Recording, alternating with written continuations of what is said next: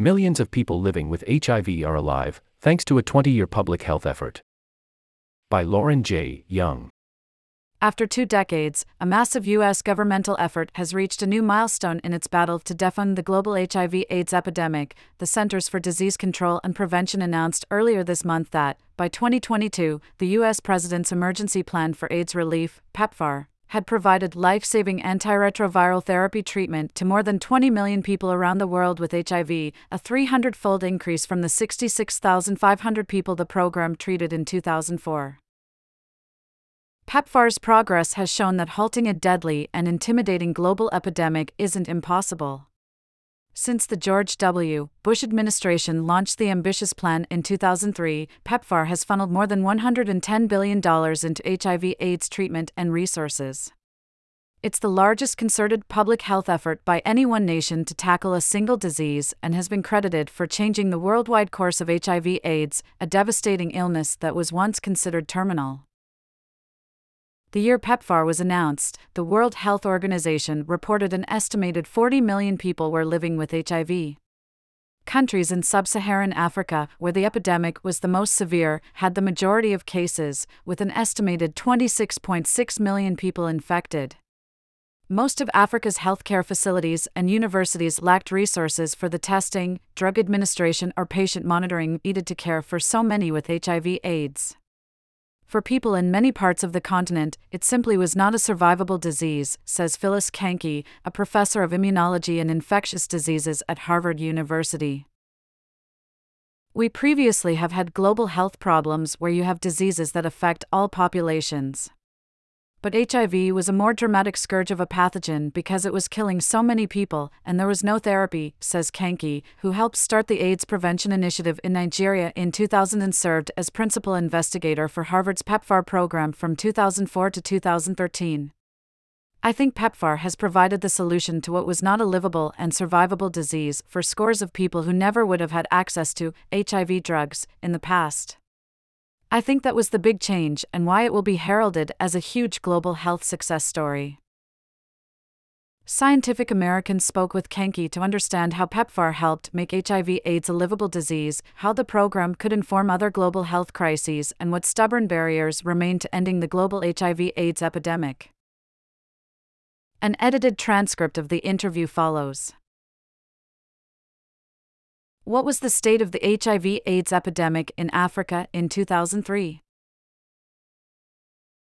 In many parts of Africa, they had already been describing cases in the mid or late 1980s.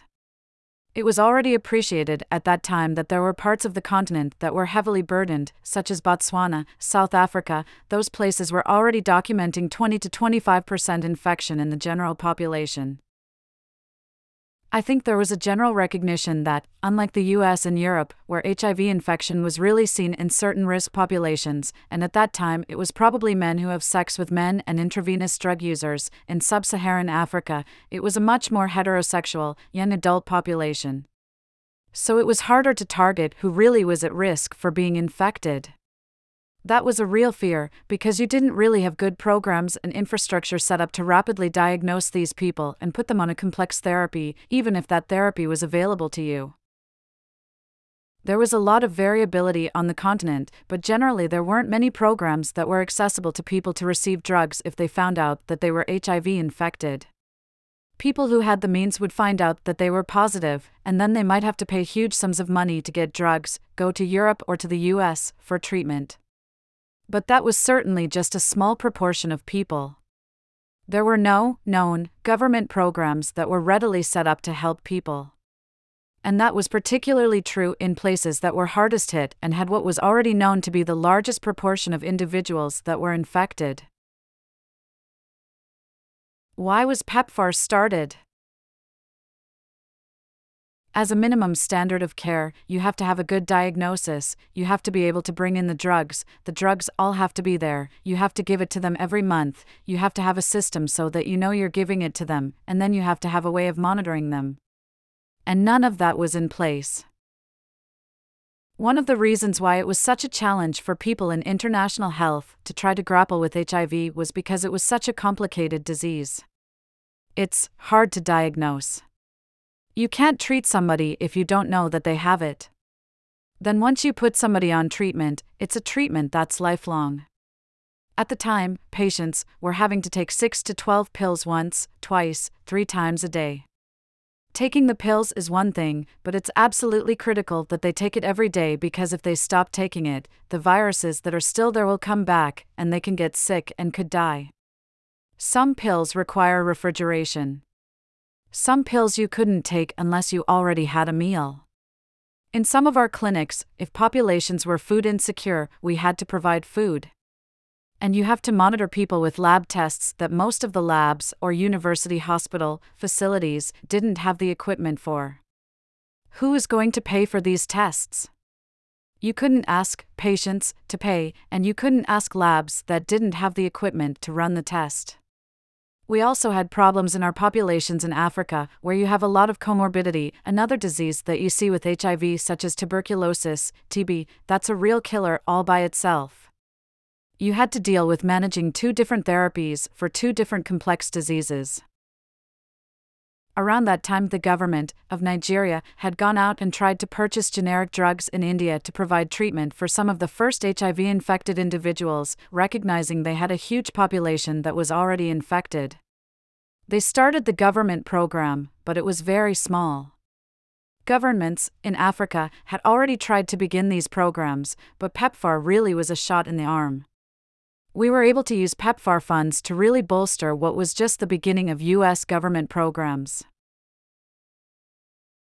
Today, PEPFAR works in more than 50 countries, providing healthcare infrastructure and resources, including antiretroviral therapy, ART, to stymie the spread of HIV. What is ART, and how has it transformed HIV/AIDS care?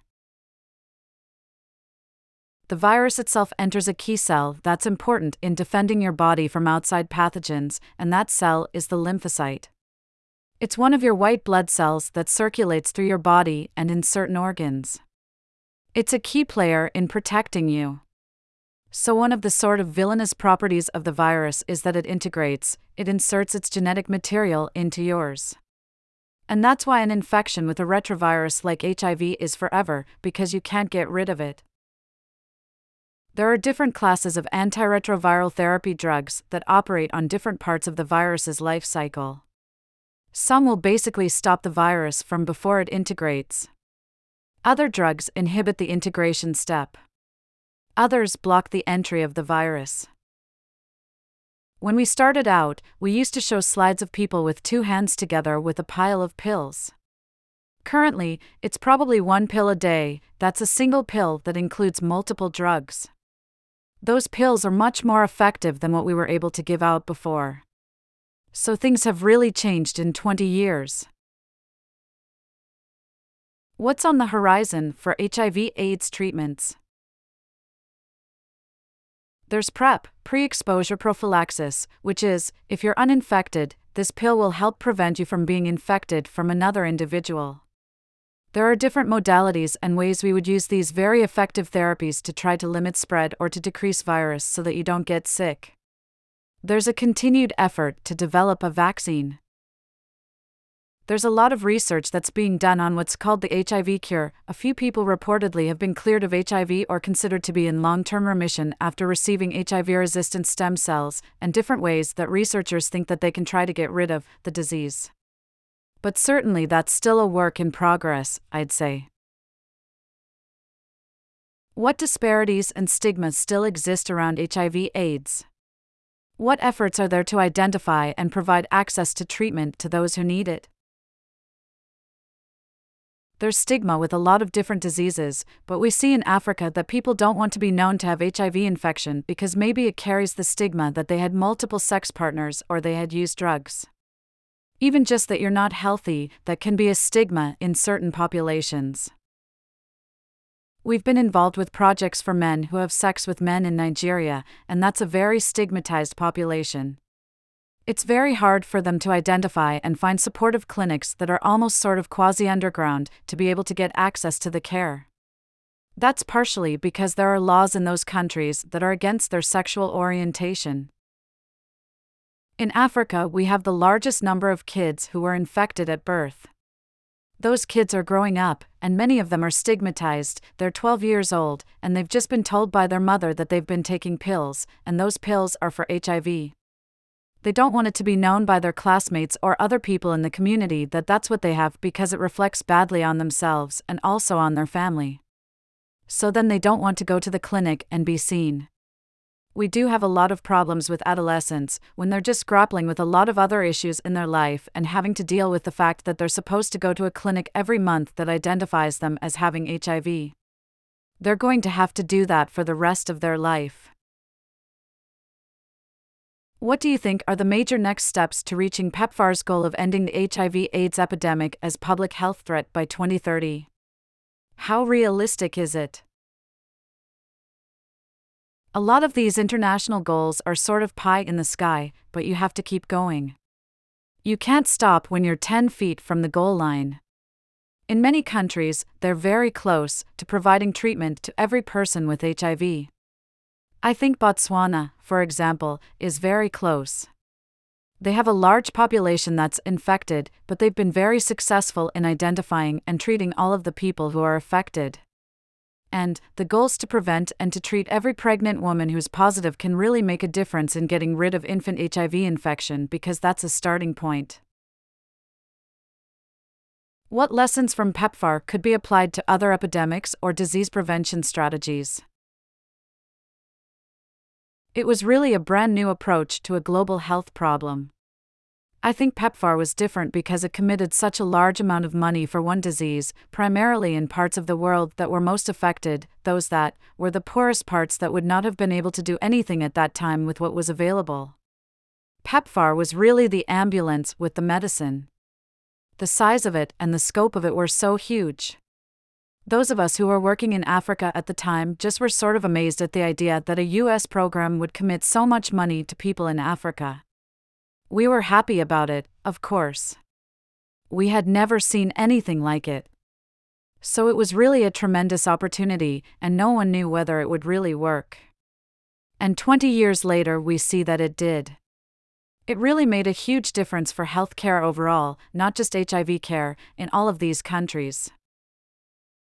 AIDS is caused by one virus, but it affects other things such as TB. So I do think that the PEPFAR program provided a lot of important lessons for how we could deal with the global TB program. It did bolster the infrastructure that was available for TB, and it certainly improved care for that. Many of the labs that were developed for providing HIV services have been used for things such as Ebola and pox. So I think all of that has a trickle-down effect of improving healthcare services overall. And that's why I think that PEPFAR will be recognized for many additional benefits that are outside of just dealing with the horrible issue of the HIV pandemic and AIDS. There were many other healthcare problems that were addressed on the side. We're in a better position to deal with HIV than we were in 2004, for sure.